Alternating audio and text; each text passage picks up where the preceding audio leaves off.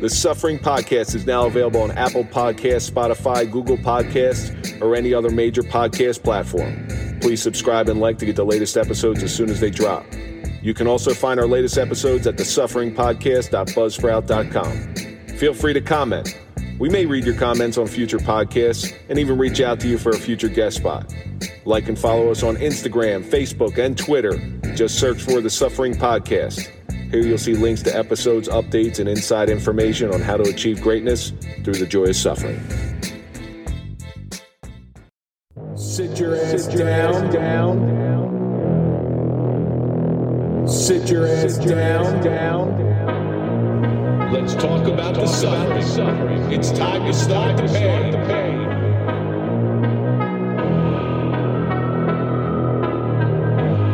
Sit your ass down.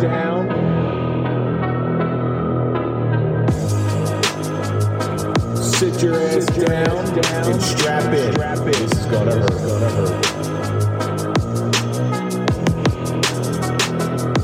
This is gonna hurt.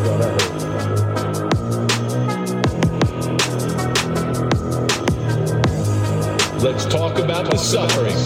It's time to start the pain. This is gonna hurt. It's time for the Suffering Podcast. Welcome to the Suffering Podcast. Each episode, we walk you through how suffering is the way to sustainable success and the path to greatness. So sit down and strap in. This is gonna hurt. Let's talk about the suffering. The Suffering Podcast welcomes Performance Muffins to our growing family. These protein-packed snacks are the perfect healthy treat to satisfy your cravings and are deliciously addictive. Co-founded by a brother and sister team that grew up in a household where good food and creativity was paramount to their family values. Performance Muffins remain and will always be a family-owned and operated business with multiple flavor varieties of both muffins and cookies. Performance Muffins enables you to have your cake and eat it too, while still focusing on the food that you put in your body. I've been eating Performance Muffins and Performance Cookies for years. When I was forced to go gluten-free, I thought the days of treats were gone. But not with Performance Muffins and Performance Cookies. They kept the taste and got rid of the gluten. My favorite is a toss-up between the Chisel Me Chocolate Muffin or the Amazing Apple Crumb Muffin. Both have 20-plus grams of protein plus fiber, amino acids, and omega-3s. Performance Muffins and Performance Cookies will blow your taste buds away while contributing to your overall nutritional health. Performance Muffins and Performance Cookies can be found in major supermarkets and fitness centers. Get yours today by visiting performancemuffins.com or check our show notes for the link. For the Suffering Podcast listeners, at checkout, enter the code SufferingPod10 for an amazing 10% discount. Performance Muffins, irresistibly healthy and packed with strength.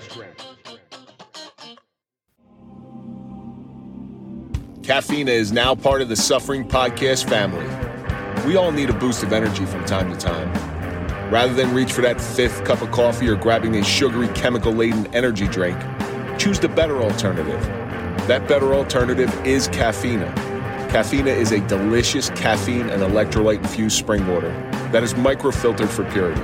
It's a delicious and refreshing natural energy drink that delivers the most vital of elements to us, and that's water. There is no aftertaste, no chemicals, and no sugar. Caffeina is a perfect source for pre- and post-workout, morning or afternoon pick-me-up, or just something refreshing to quench your thirst. Caffeina is listed as Amazon's choice on Amazon.com, and that comes with free shipping. Just search Caffeina, Cafeina, or check out our show notes for the link. Put a little pep in your step while still feeling good about the products you put in your body. Stay hydrated, stay awake, stay healthy with Caffeina. You have to check out this book, Shots Fired: The Misunderstandings, Misconceptions, and Myths About Police Shootings by Joseph Laughlin. Today's media is filled with discussions about officer-involved shootings. Too often missing from that discussion are the police officers' voices and the reality of what happens in actual shooting incidents. Through interviews with involved officers, this book addresses common myths and misunderstandings about these shootings. This eye-opening account is a must-read for police and non-police alike. This topic hits very close to home, and thankfully we have authors who are willing to lift the veil behind what Hollywood and the media see as either reprehensible acts or sensationalization of the world of law enforcement. Chief Laughlin is a retired assistant deputy chief who has held every rank in his Portland, Maine department. I've spoken with Chief Laughlin, and his goal is to awaken his audience to the reality of police-involved shootings. To get your copy today, go to shotsfiredbook.com or check the show notes for the link. Why don't you let the world know that you're a sufferer and a damn proud one? Check out the Suffering Podcast gear brought to you by Squad Locker, where you'll be able to show your support for the show and look damn fine doing it. Follow our link in the show notes found at thesufferingpodcast.buzzsprout.com. And as always, we are eternally grateful for your support. It's amazing how much we carry from the time as a child. Weighing heavily on our backs, childhood burden is more than any exercise session will provide. If physical or mental exercise is done properly, it's been proven to make you grow, to make you stronger. But conversely to that, if physical or mental exercise is done improperly, it's going to break you, stifling its intended purpose. The scars of childhood can do the same thing. We must learn to channel the pain and the stress. Over time, we can use that suffering to benefit our adult lives.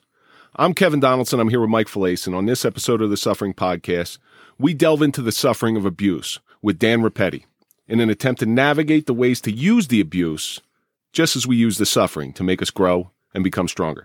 Thanks for joining us, Dan. Thanks for having me. Appreciate it. Before we get into any of the serious stuff, I do want to throw out this week's social media question. It comes from Marissa.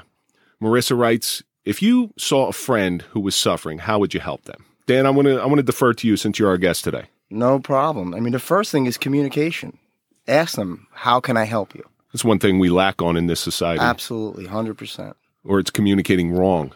Mike, how about you? You know, a lot of people are afraid to ask for help these days. You know, so a lot of people hide their feelings and eat their feelings. Like Dan said, you just got to communicate, try to be there for them, and just tell them to stay strong. You know, strong people last.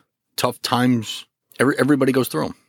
One of the reasons we started this podcast was to show people through some really rotten events that they're not alone. Other people have gone through this similar suffering as they have. You find hope in it when you're not alone. So Marissa, if I could give you any advice from my own toolbox, if your friend is suffering and you see this suffering, don't feel helpless, because I'm sure there's times when you feel helpless. Just let them know that, hey, you're not alone. Others have gone through this. You just got to get through this suffering. And once you get through it, then you'll be able to see the light at the end of the tunnel. I think the main thing is everybody's going through some kind of pain. It's just how you verbalize it, how you talk to people about it. And someone else is going through the same thing you're going through.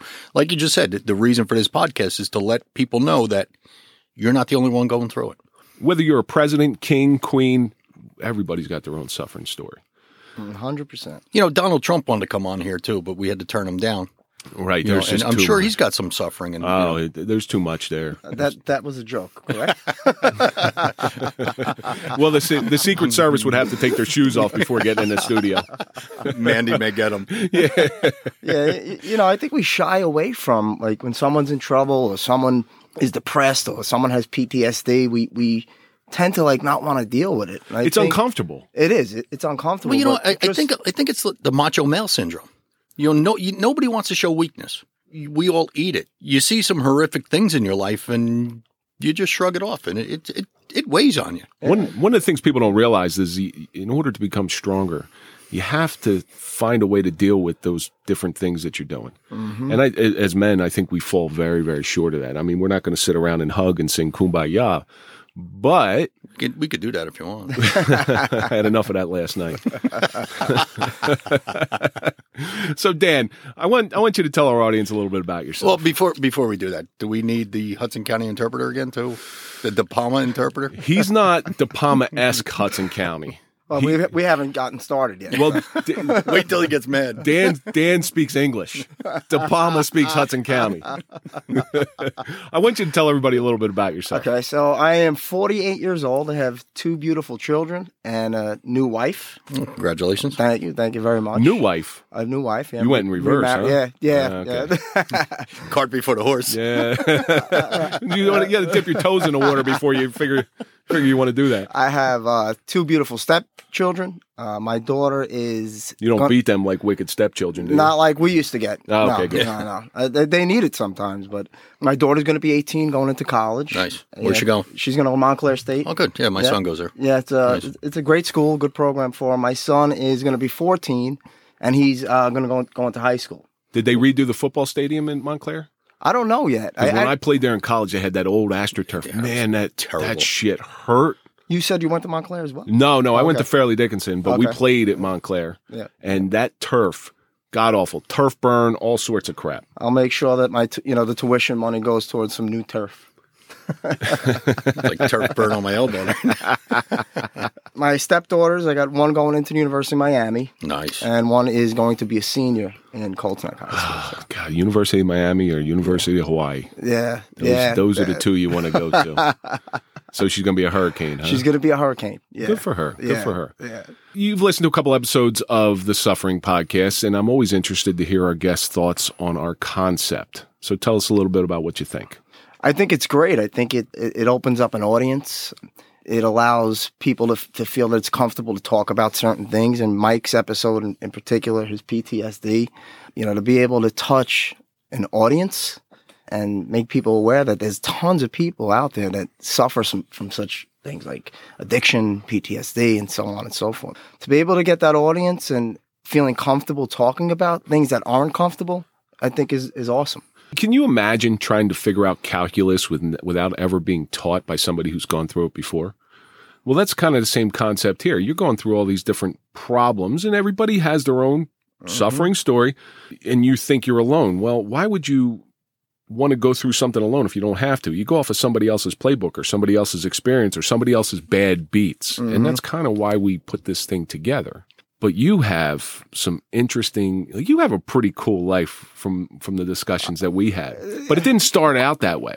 Not at all. So let's get into your greatest suffering story. Started off in childhood. My dad, great guy. I want to start off by saying that. Had an addiction issue, was a military guy. What was his addiction of choice? He ultimately died of AIDS. Okay. He was a heroin user, but alcohol, it was anything he could get his hands on from what I remember as a kid. I dealt with coming home from school, walking into my apartment in Hoboken, New Jersey, with him on top of my mom, beating the crap out of my mother, and me having to jump on top of him, call my grandfather. Those are things that they're nightmares. And how old were you at this point? He died when I was 11. That was 6, 7, 8, 9. 6-year-old guy, Yep. 6-year-old kid coming in there and witnessing an assault on his mother. I mean, that's scarring. It's scarring. Completely scarring. You can look at it and you could become that, or you can take that and say, you know what, that's not what I want to be. So that's kind of what I did in my life. I mean, I know we all have addictions, and I steered my addiction to physical activity, whether it was boxing, Brazilian Jiu-Jitsu, and then all the way up to like Ironman and marathons and things of that nature. We're going to get into that in the future because actually I'm more informational purposes than anything else. But our parents ultimately are our role models. I think it was Fight Club said, our parents are our models for God. And if our parents have failed us, what's that say about God? It's a little different take on it. However, if our parents are our role models, we can learn good things from them, and we can take that and use that as an adult, but we can also learn bad things from them to use as an adult as ways not to act.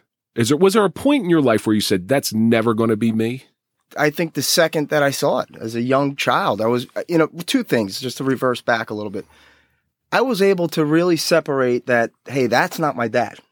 That's my dad when he's on drugs. He's on drugs, yeah. And that's his addiction. So I was able to separate the addiction and say, that's not my dad. It's not. Because he was really a great man. So when he wasn't using, he was one of the best people you could ever meet. Very loving, very caring, a lot of culture, took me everywhere. But when he was bad, he was bad. He was a Vietnam vet? No, he was after that. After, yeah. okay. Yeah, I don't even, honestly, I was 11 years old when he passed away. I don't know where he traveled. Was he active when he No. died? So I don't know much about where he went, what he did, in the military. The thing for me was to be able to separate that and not have that resentment either towards him, because I knew it was the drugs. I knew it was the addiction. It's amazing that you were able to find that out at such a young age. You know, and that's huge because a lot of, and we've seen it in law enforcement, I'm sure you could attest to this, a lot of people, I'll just generalize and say a lot of males that abuse their wives are products of abusive parents. 100%. It's almost like handed down. Child abuse is the same way. Yeah. You were abused as a child, so they abuse children. You're able to pick out the weak ones. Yeah, and even that, I mean, never, ever put my hand on a woman. Wouldn't even tolerate in a bad way, you mean? Yeah, in a bad way. You got two kids. Right. You got 2 kids. Come on, let's be real here. Listen, this is the 21st century. Anything's possible, bro. I learned a lot from it, and it built me into who I am today. I'm a great dad. I'm a great husband. You learn from those things. You learn at a very young age. Did you ever get the side effects of your father's abuse on you? Did you ever get physically hit by him? No. My dad looked at me, and that's all I knew. He looked at me in a certain way, and I stopped whatever it was. I got the same thing growing up. My father just gave me that look, and I was like, uh-oh. Now, listen, my mother's from Puerto Rico. My father's Sicilian. That doesn't mean my grandfather didn't get the wooden spoon out in the belt every once in a while, but I deserved it. My mother struggled. She's a great woman. She's still with us? She's still with us, thank God, yeah. Now, this might be a little bit off topic, and I don't even know if you can answer this stuff. Has your mother ever opened up about this abuse? No, and that's the thing too. Like back in the 70s and 80s, and the way we were raised, you took that and you put it under the rug and you staple that rug down. You don't ever want that to come back. Put the happy face on and just act like it never happened. Yeah, and that's the way they were raised. That's another reason why I'm here today. Is people who were born in the 70s and 80s. I'm sure they lost parents to AIDS, HIV, drug addiction, right? But they don't want to talk about it. I'm here to say it's great to talk about it. I don't want to say therapeutic, but more cathartic. Why would you hold that in? Exactly. I mean, it's not. Don't be afraid. When people get this stuff out, all of a sudden it releases that burden on their shoulders of that whatever they're carrying around, whatever type of situation they had growing up. And if you're holding it on your back, that weight. That's why I said in the beginning, that weight is eventually going to weigh on you and it's going to break you. 100%. Your dad gets AIDS in the early days of AIDS. Early days. So, right. That's a whole nother thing. So what was it back then? It was homosexuals, right? Yeah. Or whatever else they were talking about back then, monkeys, or who knows? Fucking monkeys and getting AIDS. Right. And, a lot of misinformation. It was early on. It's 100% right. Everybody was embarrassed. Even my mom, my grandmother. You don't say he died of that. You say he died of this and natural causes, pneumonia. Because listen, I understand. It was something. It wasn't as socially acceptable. Correct. I'm not saying it's socially acceptable now because everybody has their stigma when it comes to that. But ask Magic Johnson. Yeah, exactly. Right. I can't imagine what it was like for you to go to school, and I'm sure it got out. Hoboken is a tight-knit community. Oh, yeah, 1,000%. I'm sure it got out. Was your dad a homosexual? Was he hanging out at the bathhouses? I'm sure it happened. Not in front of me, but I knew that was happening. And don't go near Dan. He might have the cooties. That's what AIDS was back then. It was the cooties. Exactly. And that certainly happened. You definitely feel a shift. I felt the shift after my dad died and what he died of. It's amazing what we're equipped with at a young age to deal with things. Did you have like your core circle of friends that stuck with you through that? I did. Yeah. And everybody else, I always said, you have your certain core friends and the rest of people that don't want to talk to you. Right. Fuck off. Right. I don't need you. Right. Exactly. I'm just trying to wrap my head around what it was like for a 6-year-old to come in there and see his mother getting the crap beat out of her. When I think back at the time, it was just instinct. You want to protect your mom. I knew that wasn't my dad. I knew that was the drugs. Like I said, was it an ongoing thing? It was often. It was often enough where often enough where, would I have to get in there and. Were there times you dreaded going home? What am I going to walk into? All the time. That anxiety, that young anxiety builds up. And here goes, and you're starting to cross through that threshold. You get off the elevator, you turn, you listen in the hallway. You want to, do I hear anything? Is anything going on? And ultimately, you crack open the door, and then if there was nothing there, it was a great relief. And if there was chaos, you would jump right into it and try to help out. Now, I'm sure people saw this going on, especially living in an apartment building, yelling, screaming. It's impossible to totally hide this. But back then, nobody called the cops. You hit the nail on the head. Everybody minded their own business. Everybody turned a blind eye to it. Yep. That was the way things were back The then. old la la la la la. You know, this is not my bit. You keep out of everybody else's business. Meanwhile, there's 2 kids. I have a sister too that are basically suffering from this. Right? It was the times. Right? It was the way it was. Sometimes you just need Sonny Corleone to come over your house. That's what you need. Well, my grandfather was a good man. My dad's father, he was World War II vet. You know, once he came down, that was my relief. You're always able to give your son that look. Like you were talking about the look. I give my kids. Mike is giving his kids a look. No matter how old you get, it doesn't matter. You're always able to get that look. Like, oh yeah, all right, I'm going to calm down. It's enough of this shit. Yeah, but my grandfather was a great man. So it's impossible to hide something of this magnitude. Did anybody ever try to step in or just come to your mother and say, hey, if you need a place to stay, not address the problem directly, but indirectly try to get her some help? So at the time that used to happen, my mom and dad, they were separated. I was very young, but we lived in the same apartment building. So he would come up, he lived with my grandparents. That's a recipe for disaster. And he would come up. So we had our own place. Had her own place, but he had the keys to it. Yeah, exactly. So he got in there whenever he wanted. Right. Like heroin's a nasty drug. Yeah. How did your sister deal with it? Sure, she's not going to jump on her father's back. No, my sister was tough, and she still is. She's from Hoboken. I don't remember how she handled it. She older or younger? She's older. She's 18 months older than I am. Unfortunately, we don't talk any longer. But that's a you whole. sure you don't have Irish in you? That's real close to Irish. Listen, Irish twins. I did that ancestry thing. I don't even know what I am. But I'm a mutt. Right. Definitely. No, I didn't have any time to analyze what she was going through. I'm sure it was very similar to the emotions and feelings that I was going through. But I was focused on trying to help my mom out. I've seen children of abuse that just go nuts when they get out of the house. Yeah. They have this freedom and this lack of responsibility in some way. I know that sounds horrible, but you just don't it's out of sight, out of mind. So they get freedom. Kind of feel liberated. Yeah. And then they go crazy. Was that ever you? No, never me. Never. You're missing out, man. Yeah, right. Well, that's the girls I used to scout out back in high school. Daddy issues. I did have, like I said, my grandparents lived downstairs, so I did have structure. I guess through the grace of God, I stayed on track. And they were the Sicilians? They were the Sicilians, yeah. See, that's a Sicilian thing, because I grew up with a couple of Sicilians. That's a Sicilian thing. You don't get involved between a man and a wife. Right. Like, that's their business. It's bizarre. Yeah. Yeah. And if I ever caught my son doing that, my God, I'd have him up by his neck on the wall. Yeah, that wouldn't be just a look. Yeah, it wouldn't be that father look anymore. That would be. Yeah, no, that'd be old-fashioned Sicilian beatdown. So you said you tried to hide it, though. How did you hide it? Just not talking about it. Not at all. Like none of your friends brought this stuff up, and no, it was bottled up. It was all bottled. You're not supposed to talk about it. You're not supposed to say this. You're not supposed to do that. You hid it. You kept it inside.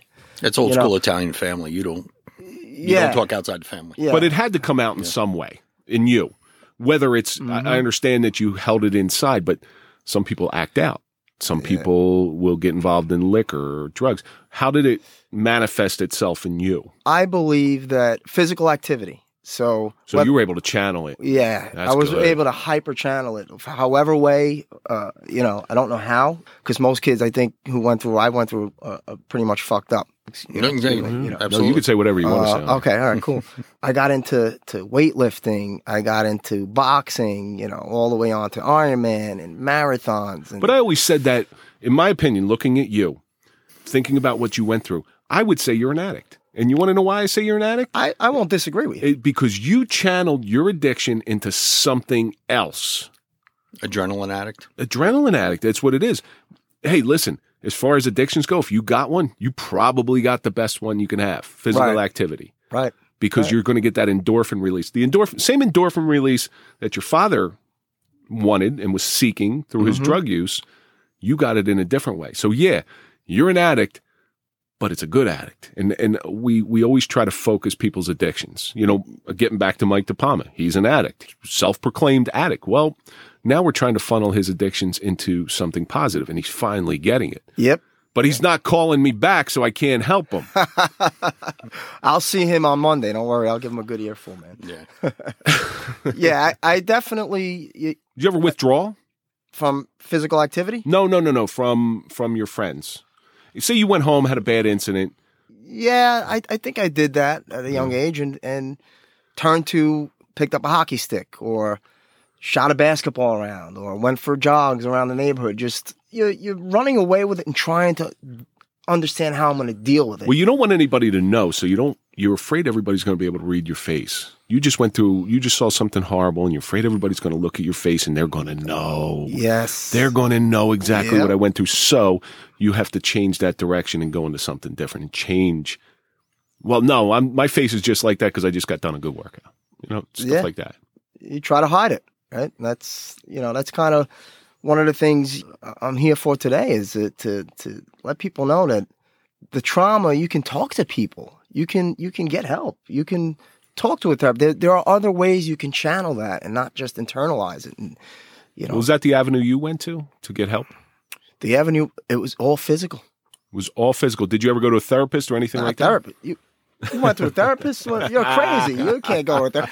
I mean, it all boils down to that culture and that mentality in the 70s and 80s. Like I said before, showing weakness. You couldn't, the macho male couldn't show weakness, and going to a therapist was showing a sign of weakness. But you seem pretty okay with it, and that is a sign of somebody who has been enlightened. Yeah. And most of the time when you go through something like you went through, enlightenment comes through years of therapy. And hey, listen, some of these therapists are really good, and then some of them just try to fill their pockets by keeping you back in. So you went to the therapist of physical activity, and I think you're meditating. When you're out there and I'm jogging and I'm doing my 20-mile runs or my 100-mile bikes, and even if it's a 5-minute shooting a basketball around, my mind, it was always trying to repair myself and think and heal. That, to me, running became very therapeutic to me. It was my escape from reality. You could go running, you could put yourself anywhere, in your mind. It's not running away from your problems. It's taking hold of your problems and releasing it through running. Yeah, I agree. It's unbelievable what running could do for you. Dan and I have a lot in common because I recently have stopped because I tore my Achilles, but I was training for the 2020 Lake Placid Ironman. Great race. We all know how that worked out. I was training and I got deferred, so I was training for the 2021. I'm 225 pounds. My body just said, you got to bring it down a little bit. So a partial tear in my Achilles put me out. People used to ask me all the time, like, how do you go out and you run that? And I said, it's all mental. It's all in your head. Now, you've gone from a place where you were mentally scarred to a place where you're in a mental healing state, which is running. And I used to go out on my 20-mile runs and I would present myself a problem. What do I got to figure out? Mm-hmm. And I'd start off like that and I'd work through it all different angles. And sometimes I would stay on that topic. Sometimes I'd go to a different topic. But by the end of that run, I was like, wow, where the heck did that run go? And it was great. It was wonderful therapy. That was my meditation. It always was. If you're not a runner, you'll never understand that. 100%. Even a runner's high. Runner's high is great. Runner's high is fantastic. It exists. It definitely does. It exists. Like Kevin said, unless you're a runner, you don't know. Yep. But you get that runner's high. There was nothing more satisfying than when you say, you know what? I'm going to run this 10 miles today. When you finish that, it's like, holy shit. I just did 10 miles. Yeah, exactly. I just did 10 miles. That sense of accomplishment, there's second to none. So you've got something interesting going on. You have suffering that was what I would call involuntary from the way you grew up. Mm-hmm. You chose to build on that involuntary suffering by voluntary suffering, which is textbook of what you do now, where you beat your body down, you put yourself through all this stuff. That's what makes somebody great. That's the message that I want to get out. Thank you. You can take all that stuff and you can channel it, and that's how you're going to become something special. Would you agree with that? I agree 100%. There's a lot of work still to do. Don't get me wrong. Listen, we're not all finished products. I'll never be. But when you're finished, you'll probably lose hope for it. You probably lose your love for it. Exactly. I think it just keeps me focused, keeps me balanced. Any kind of physical activity. and running being, on the top of the list. So you're going to have a lot of positive things that have come from this suffering early in your life, and running seems one of them. Something doesn't make sense to me. You said you're a good father and a good husband, and you've gone through all this shit when you were younger. That doesn't compute in my head. It doesn't in mine either. I did something right. I wish I knew what the formula to it, but could have wrote a book. It's amazing what the human mind, at a very young age and all the way to adulthood can do. I mean, that's just a great sign of your character, though. That you've been through that, you've seen it, and you turned it into something positive. I did, and every day I try to wake up and get better each and every day. The work is never done. The Suffering Podcast family has grown. The Hackensack Brewing Company is an American success story. Born in the basement and developed by true beer practitioners, the Hackensack Brewing Company has emerged as a leader in the brewing community with their 4 staple brews: the Fairmount Pale Ale, the Parking Lot Pilts, the Musket Haze New England IPA, and the Moment's Notice Irish Stout. But they don't stop there. The Hackensack Brewing Company has produced over 50 seasonal and specialty craft beer throughout their history, with the best yet to come. Don't get caught drinking a product developed by an impersonal corporate machine. The guys at the Hackensack Brewing Company suffer for their beer. Without the beer to back it up, the brand is nothing. Visit them at hackensackbrewing.com or check the show notes for the link. Here you'll find their dynamic and changing list of specialized brews. The Hackensack Brewing Company provides convenient online ordering and pickup. The Hackensack Brewing Company. Peace, love, beer. So now that you've gone through this stuff, are you able to identify from other people who they're in trouble, getting abused? Can you see it? 100%. Well, tell me some of the signs that you see. Mike was here, right? Mike suffers from PTSD. Right. I can read him. He suffers from a lot more. Yeah. PTSD is his main suffering. I think him and I could read each other. And I can see what does that book facial look like? expressions and and gestures, and it's easy for me to I don't know how, but I can recognize that, and I always try to help anybody who I see is in trouble. It's just the way I am. So down the road, have you seen somebody who maybe had a similar situation to you saw growing up, and you were able to identify it? Thank God, no. Did your mother have any physical signs of abuse? Bruises? Oh yeah. Yeah. Yeah. I mean, would she go out to the store with a black eye or something? 100%. There was definitely, with the physical abuse comes scars, comes bruises, comes. What did she tell people? She, my mom, she's still old school. Doesn't talk about it. Somebody had to see the scars when she went outside, though.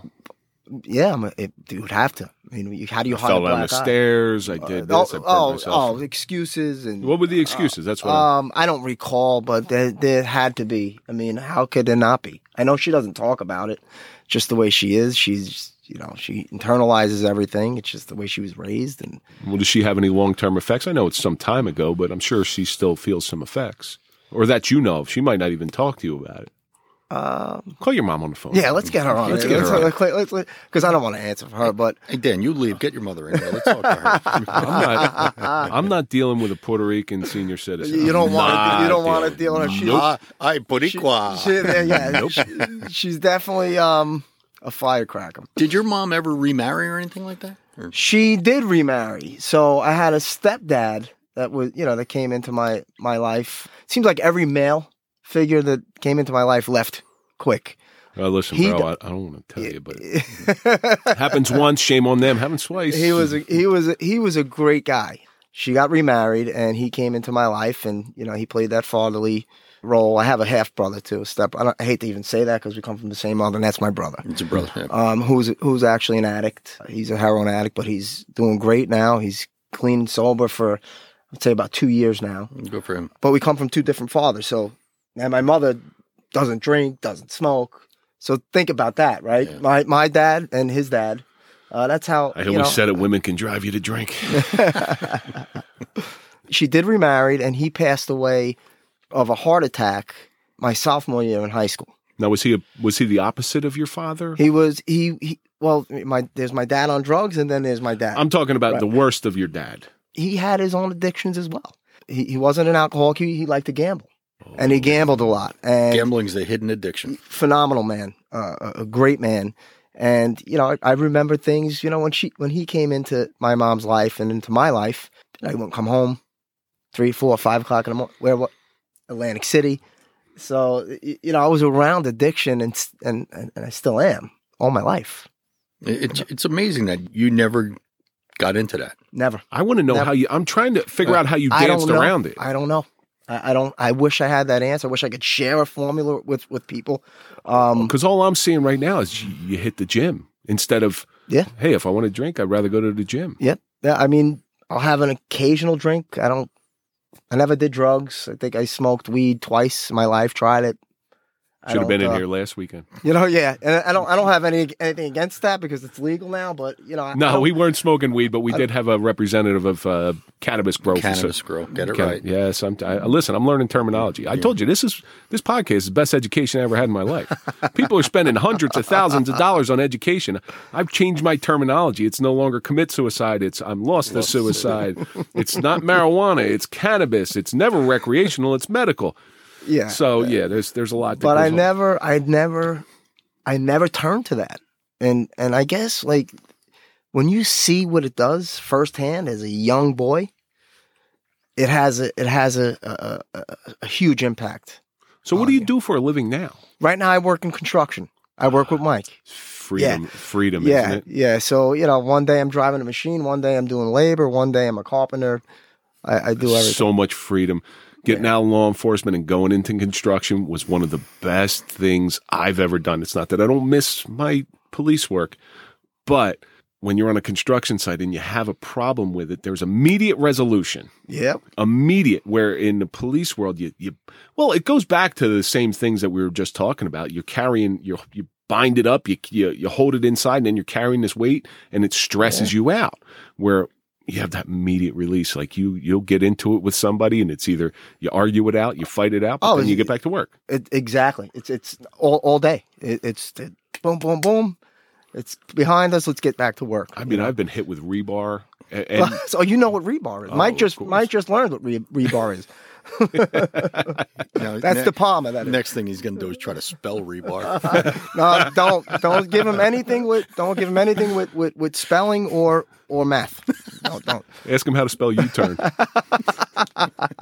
But there's that immediate release. I think it's a lot of what this world's missing is that immediate release stuff. You bottle it up, and that's no good. And that's why men traditionally die before women, not because we want to, but sometimes maybe. We just don't let it out. Women are much better at letting it out. Although now I'm considered myself woke, so I let everything out. Whoa, I don't know how I should take that. Is he woke? I'm woke. I think he's calling me a woman. Listen, anybody that does triathlons, I'll never. Anybody that runs triathlons is not. I shouldn't say woman. When I say woman, a lot of times I'm meaning less than masculine. Gotcha. And women who run triathlons, those are people I don't mess with. I don't want to mess with anybody who runs triathlons because I know their mental game is much stronger than everybody else's. You're not kidding. I'm out there with them, man. I got my ass kicked by many, many women out there. I used to be a big runner before I hurt my neck. When you're running those races and you see a woman in front of you, it's like, motherfucker, I got to at least get in front of her. Yeah, but you know what? That's the male pride in you. You learn real quick. Oh, when without a doubt. You keep participating in those kind of events that gender means shit. It means not. These women are kick ass. Not at my level. Gender means nothing. You up. So if you were talking ultra elite, yes, it does. Mm-hmm. It absolutely does. The average elite athlete male will always beat the top level woman 9 times out of 10. 9 times out of 10. However, right.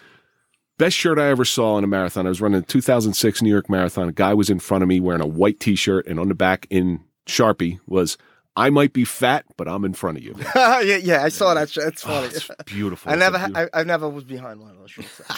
I was in New York. I was. I had a bad race in New York. It's. I could tell you stories about that. Maybe for another episode about my Ironman stories. Back in the day, I'm big in Special Olympics New Jersey. I'm on the torch run committee and all that. And we do Lincoln Tunnel Challenge every year. It's a 5K run. I've never done it. I want to do that. It's a 5K run through the Lincoln Tunnel. You start on the Jersey side, you turn around in New York, and you come back. and I'm running through the tunnel. And you go get a test for mesothelioma when you're done. When I tell you it's the hardest run ever, because what you don't realize is the tunnel goes down and then comes up into New York and then comes down. You make the turnaround. It's the same thing on the way back. But when I go running, I set goals for myself. Okay, let me get to that corner. Yeah, that line in the sand. Mile by mile, man. When you're going through the tunnel, it's like a serpentine, and you can't see the end, and the view never changes. Our motto for the race used to be: find a girl with a nice ass and hope she's got a better pace than you, and just stayed right behind her. Well, there's something I might be able to on your next run, which I'll do with you. You don't want to stay behind, not to cut you off, behind a girl. I did the New York, New Jersey one and only Ironman when they had it here. Swam in the Hudson River. That was great. Actually, wasn't that sounds infectious. It wasn't the Ohio River, much worse. But running, girls running ahead of me. She was a pro athlete.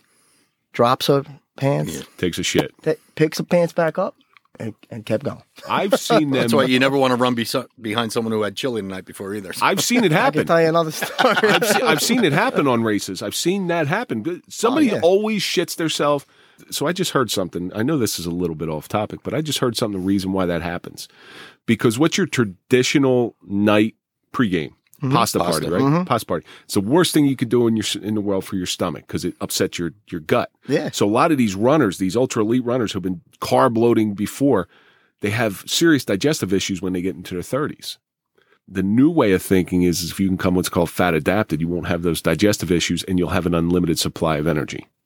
I've heard of that. You got to read a book by Mark Sisso called Primal Blueprint. He was an endurance athlete and he fell into that trap, had severe arthritis, had severe stomach and gut issues, and then figured out that, well, we're supposed to eat like we did a million years ago. That's what our bodies were designed for. And he did it and became fat adaptive. And there's studies that show you can increase your endurance by like 7,000%. Wow. Hear that again. 7,000% if you're able to become fat adapted. There's new ways of thinking in that. If you text me that book, I'd like to, it's wonderful. Pick that up. And he was just on, Mark Sisso was just on Joe Rogan's podcast speaking more about it because he has a new company called Primal Kitchen. I follow him because like I told you earlier, I am gluten free, and the problem with being gluten free is there's not a whole lot of condiments out there. If you want certain salad dressings or barbecue sauce or something, there's not a whole lot out there. Mm-hmm. And what is out there tastes like shit. Yeah. So he has this company called Primal Kitchen. All of their sauces are made with high fat avocado oils instead of the garbage vegetable oil, and they're all gluten free. So I've been using a lot of his stuff, which I've been using it for a couple of years now, but he was just on this podcast and he's just a remarkable man. He's 68 years old. He'll put all three of us to shame with his fitness. Amazing. Yeah, I gotta look that up. I like that kind of stuff. Yeah. So yeah, everybody in marathons shit. There's always somebody that shits himself. They say the 18-mile mark in the New York City Marathon. That's where I hit it. That's where they say you hit the wall. That's where I hit it. That was my first one. You'll see if you ever watch a marathon. In the beginning, there's a ton of spectators. Then it dies off at the 18-mile mark. That's where they hang out. Because we're sadistic motherfuckers, and we want to. Yeah. That's where the people piss and shit themselves. Yeah. Oh yeah, it's amazing. Yeah. Well, here's another little secret about especially the New York City Marathon. There's a group of people that have to piss off of every bridge they go over because you go over 6 bridges. You're starting on the Verrazano. Have you ever done in New York? Never did. I never. I don't have. I don't have the. I just like to get out there. It's a logistical nightmare. I just want to get out there and race. I do Philly. I love the Philadelphia. New York's fun because I don't know. But you got to get up at. You got to be there by 2 or 3 in the morning. Like I just want to run. I just want to race. You're fucking tired. You get up at 2 o'clock in the morning. You don't run until 10. 11 and then you got to o'clock. figure out what to wear because anything you drop goes to homeless. So you don't want to wear any. You don't want to wear anything too good. You want to shed some.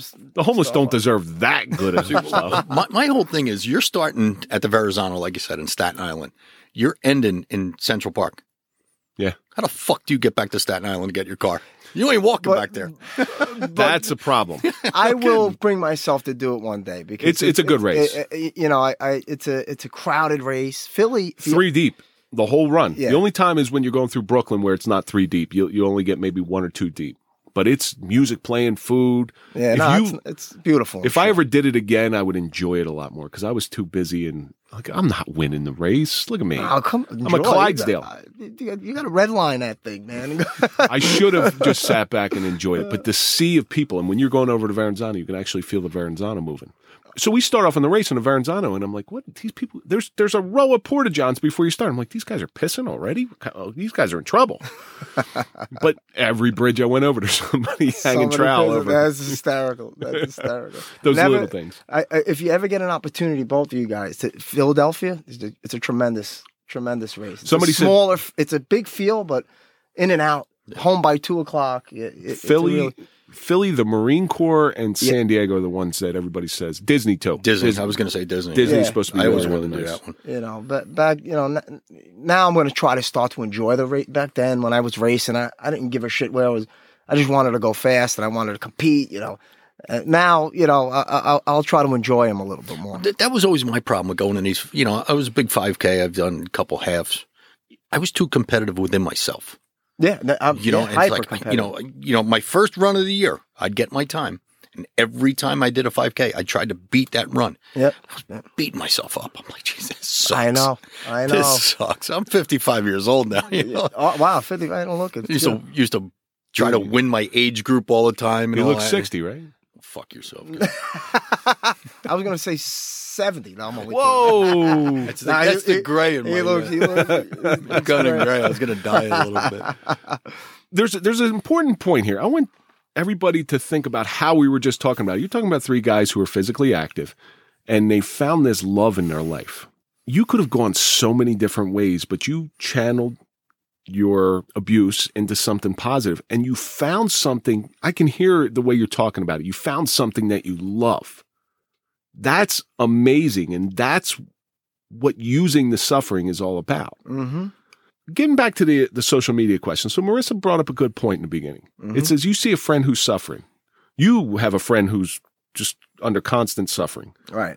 So tell me what you do for them. Put Mike's face into it, and just walk up to them. If you send something, walk up to that person. Hey, what are you going through today? How can I help you? It's all right to talk about it. Keep it inside. It's not going to make it go away. but they might find a love for something different, like you have. Okay. Like you have, and that's beautiful. Well, right. I mean, for Mike, for example, I tell Mike all the time, let's get to the gym. Let's go to the gym together. It's going to help you. It's going to raise your endorphins level. Let's go for a run. So I do try to navigate, but everybody's outlet is different. Mine is physical. It's hard to find that individual person has to find that out for themselves. And sometimes outlets are more harmful than the regular cause. Their outlet may be alcohol. If you see all this abuse, if you see all this abuse and you say, fuck it, I'm going out to get a drink. And then alcohol becomes the addiction. And then in order to hide your alcohol addiction, you move on to a different addiction. Like you said, Kev, you got to channel your addiction into something positive. Right. A lot of people are out there just channeling it into further addiction and getting addicted to different things. I mean, so like I can only speak to myself, what I enjoy and try to influence, people in that way, pick up something physical, go do something, go for a walk, go for a bike ride, go for a swim, go lift weights. You know how hard it is to try to get someone to run. It is. When come on, listen, I know you haven't, let's go running. You want to beat the suffering in your life? So if I'm going to try to summarize all this, right. If you want to beat the suffering in your life, you got to do an Ironman. That's all it is. I would never. No, I'm just kidding. We used to do it was called a law enforcement challenge. It was up in Upper Bergen County. They don't let you up there, Kev. No. I speak too good English. Or you, for that matter, Dan. But anyway, it was like a 5-mile run, like 50-mile bike. God damn, my fucking taint hurted. Yeah, hurted. That's why I can't go up. There you go. I just moved up a level here. My taint hurted for days after that from sitting on that fucking bike seat. You have to condition it. And you got to be fitted, too, on the bike the correct way. You have to condition it, and that butt pad that you wear will give you maybe an extra half an hour. Maybe. That hurt me more, believe it or not. Especially when it gets wet. Yeah. Well, you're not supposed to put the seat in your ass. Wait. You guys are allowed to have a seat on your bike?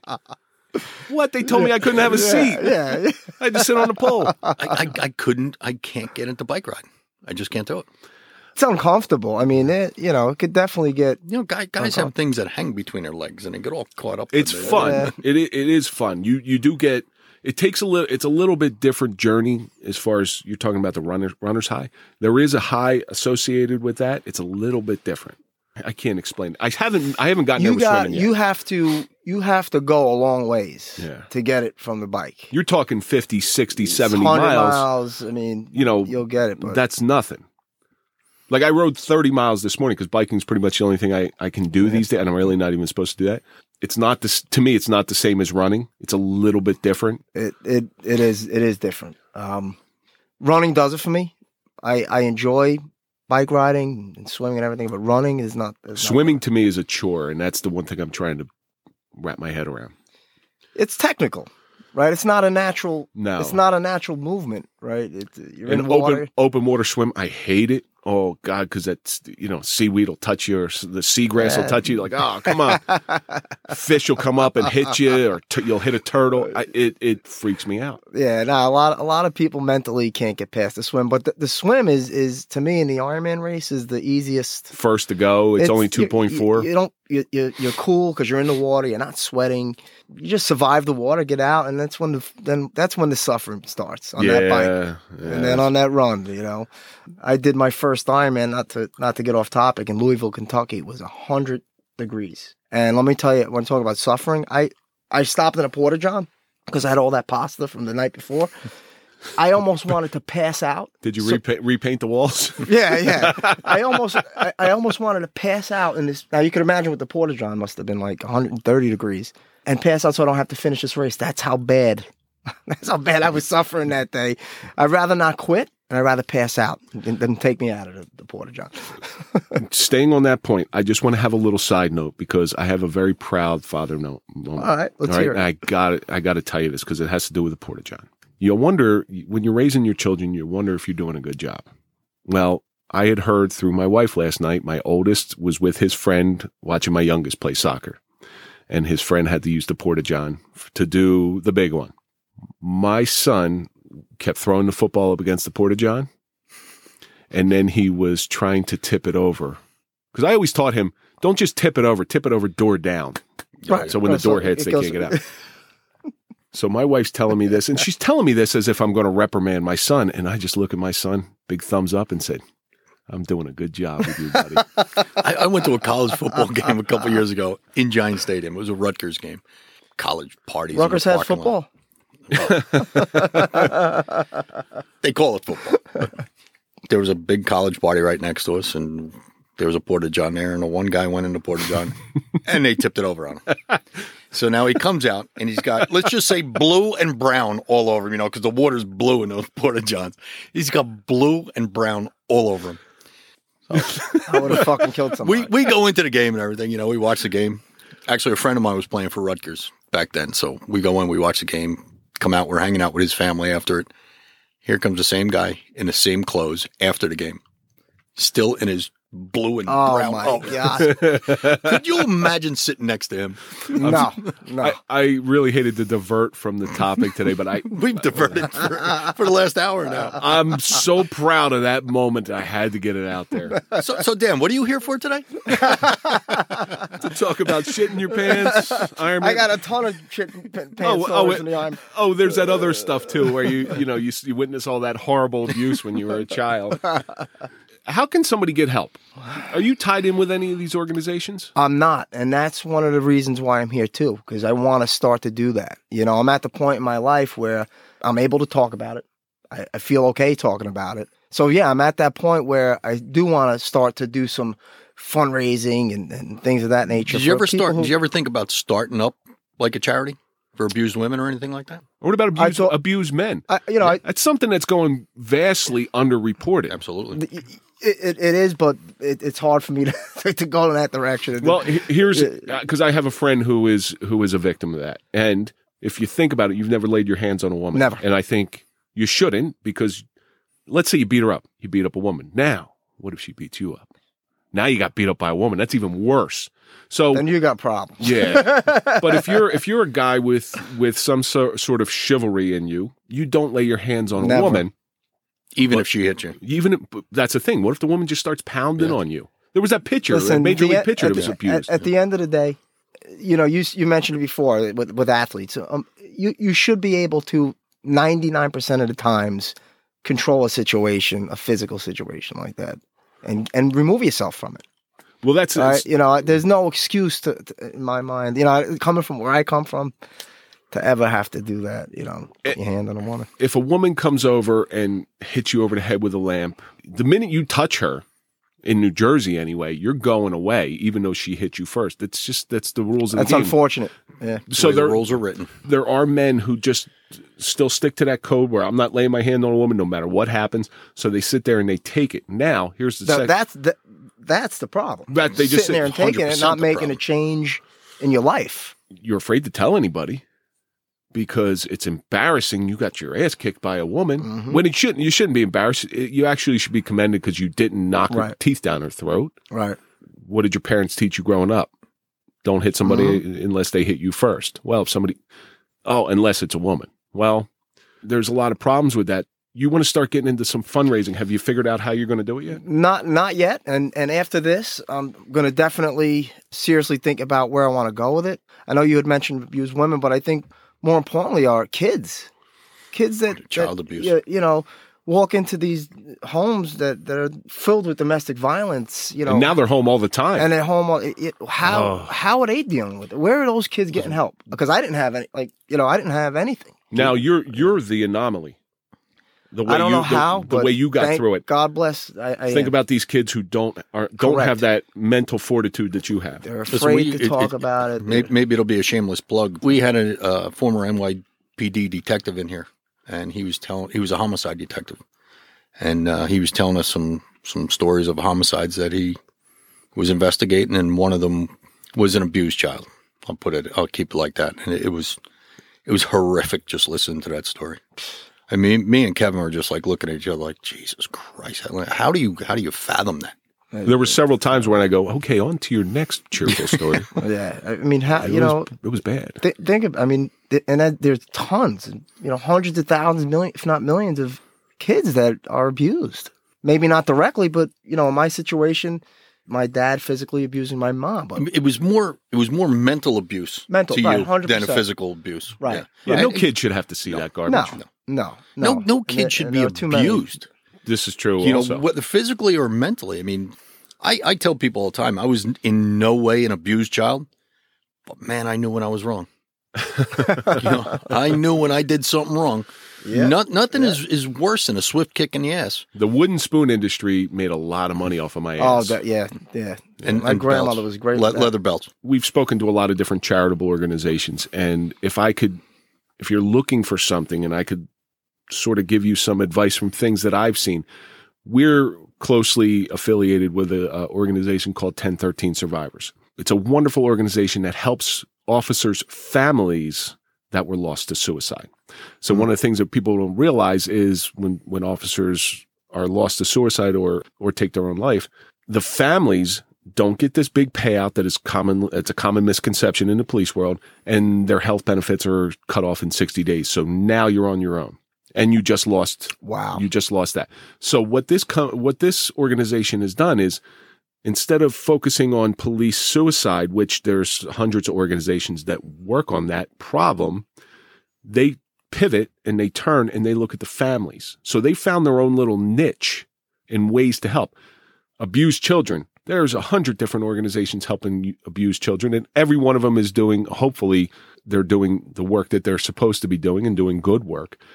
But there's something missing in there with 1013 Survivors. So they pay for things like the children to play intramural sports or town sports. Wonderful, right?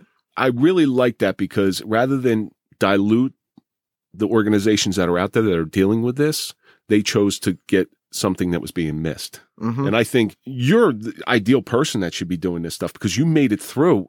You're healthy, healthy. It sounds like you're healthy mentally. As best as I could be. We talk about light at the end of the tunnel. We talk about that here a lot. You're like the light at the end of the tunnel. You could show people that although you see this abuse, you don't have to fall into that and become an abuser yourself. You could channel it another way and become a productive member of society. Well, did you ever have anybody to speak to you? You said your grandparents were there. Did your grandfather ever pull you aside and say, hey, buddy, don't listen to this? It just boggles my mind. Yeah, it does me as well. I look back and I see all the avenues I could have taken. I'm not the biggest religious person. I don't go to church every Sunday, but there's something to be said about, about the man guy upstairs, man. yeah. Because if you look at the obstacles I had to endure. A CEO religious person, as our friend Adam Burke calls, Christmas, Easter only. yeah, basically. I wish I could bring that a little bit more back, into my life too. It's the guy upstairs that really I gotta give a lot of the credit to. I mean, I don't know how I got. If you ever figure out how you got it through, that's your message. Yeah, and it's great. And being here and talking about it, is going to make me think some more. So now when I go out for my runs, I'm going to figure out how I can go about really helping children who were abused and how to go about having them feel comfortable speaking. I think you have to get them early. Yeah. You have to get them early and say. Or do you? Maybe, maybe it's not ever too late, Yeah, if you could do me one favor, when you're out for one of these runs and you're trying to figure out how to fix something, try to figure out how to fix Kevin. That's going to be tough, man. I know. It's going to be like one of your 20-mile runs. I'll have to do my 25. As I've said plenty of times, I'm severely dented. I'm not broken. But I'm not broken. No, 100% not. You really do have an amazing story that we could sit here and talk all day about the Iron Man stuff. And I would listen to I'd hang on every word you say. Ton of stories of that. But the suffering that you have witnessed, not only your mother suffering, your father suffering, because he did suffer. Oh, 100%, yeah. You suffered, your sister suffered. What do you think all this suffering has taught you? As Mike said before, that, there's light at the end of the tunnel. Going back to, it's okay to talk about it. It's okay to be a victim every once in a while. The macho male that doesn't want to say they need help or they don't want to talk to anybody. I was involved in a fatal shooting, and one of the last things I wanted to do is go to a psychiatrist. Right. I didn't want to talk about it. I'm Joe Stubborn Italian. Yep. Half Italian. Yeah. Half Irish too, Kev. That's even worse than a Puerto Rican. I only let half of them in the door. Yeah. But if we do 2 shows, he only lets me stay for 1. Correct. We just don't want to talk about it. You bottle it up inside. But listen, going to psychiatrists, to me, that was the best thing ever. That pretty much saved my life. Therapy. You talked about therapists earlier on. I mean, it's probably a good idea that I do go. Maybe I'll understand a little bit more of how I got through it. We're all not perfect. Like you said, we're a work in progress, and I'm learning more and more about myself as the days go on. Many people who go through these horrible situations, they search for ways for relief. If I had to pin you down and why you made it through, from what I can tell, relatively unscathed, is you didn't have to search too long. You found what gave you your peace early. And luckily, hey, you might have just stumbled upon it, but nevertheless, you found it. Yes. Could be almost a blessing in disguise that 100%. He was so young when it happened. Could be. If you were 17, 18 in the high school age where people are starting to dabble, you might have went the other way. Oh, that's a good point. Yeah. Listen, I think we all established, even myself, the addiction's there. Yeah. Right? I just channeled it at that young age because of what I went through. At 11 years old, you didn't know about drugs and alcohol.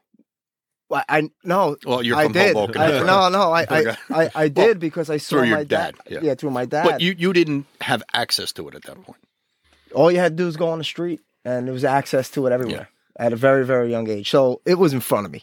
There's no doubt about it. How I maneuvered around, I mean, these things these are questions I'm going to ask myself. Like I said, on those next 20-mile jogs, how did I really get through it? And I'm going to dive into it a little bit more and see how I can turn around and help that other child who's going through something similar. When you figure that out, I'd like to invite you back. I would love to come back. Until you figure it out, you're not allowed back. No, that's cool. That's all right. But this for me is very therapeutic to be able to talk about it. We tell people that all the time. Once you come in, it's just 3 guys sitting around the table. I mean, look where our conversation went today. It went from abuse to shitting your pants on a run to, your taint hurted. And if it's therapeutic, listen, it's therapeutic for me too, and I'm sure it's therapeutic for Kevin. Hearing these different people's suffering stories, and like you say, you want to move on with this. You want to maybe elaborate on it a little bit. That to me is perfect. That's what this is all about. That's getting people in here talking about how your life got fucked up at one point, and making it better. Yep. And then surrounding yourself with good people. That to me that's another thing we kind of overlooked, right? I joke a lot about the Italian-Irish thing because that's how I grew up. Yeah. But the bottom line is, number one, I married an Italian, which I know. Stop. Don't even say it. But my best friends in the world are usually Italians. So I guess I'm Italian by association. Yeah, cool. But you surround, like, you know, and that's another, it's a great point. Like, now that I think back, my core friends, you know, everybody that I grew up with and was very close with as a child were really, really good people, and still are. And surrounding yourself with good people goes a long, long way. And now I'm 48 years old, and later in life, you know, I have great people around me. I have, you know, listen, Mike is like a brother to me. Mike's a great guy.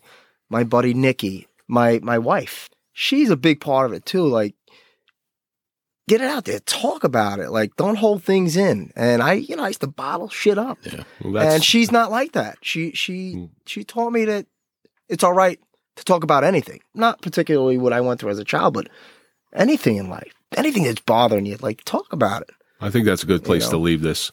So let's think about all the things we've learned today. You know, number one, you have to communicate. Surround yourself with that group of friends that's going to build you up rather than push you down. Oh, and to get through the suffering, you have to run an Ironman. You have to do an Ironman. If you want to suffer more, you do. And just be careful while you're doing it that your taint didn't hurt it.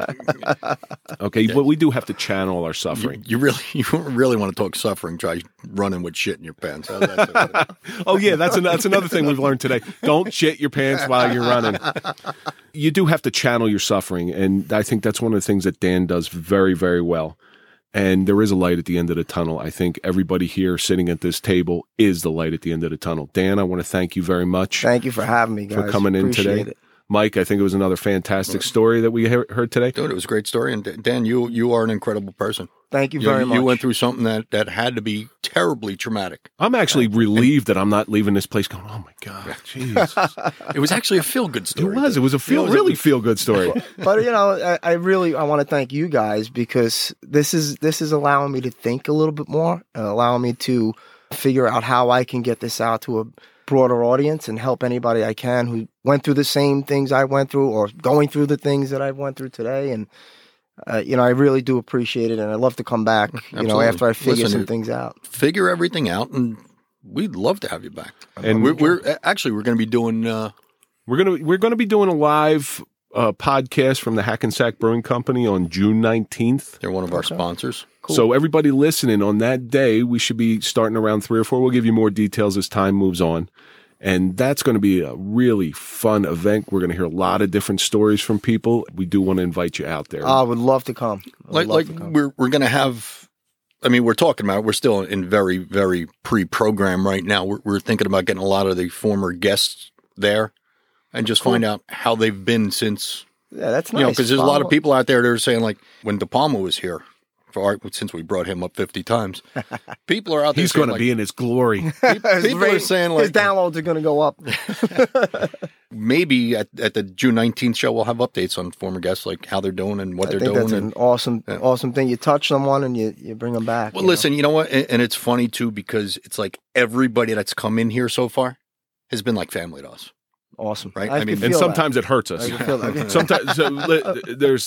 Sometimes we've been hurt by it. But anyway, when you get those 2:00 in the morning calls, I told you to call. You told me to call you anytime you want. Yeah, this is true. So, Dan, once again, I want to thank you for coming in. You have a really powerful story. Thank you. And that's going to bring us to the end of this episode of the Suffering Podcast, The Suffering of Abuse. Dan, thank you so much for coming in. Don't forget to follow us on Instagram, Facebook, Twitter, all that bullshit out there that I hate. But unfortunately, it's a necessary evil, and it gets us out there to reach more people. So we will see you next time on the Suffering Podcast. Thanks for listening, everybody.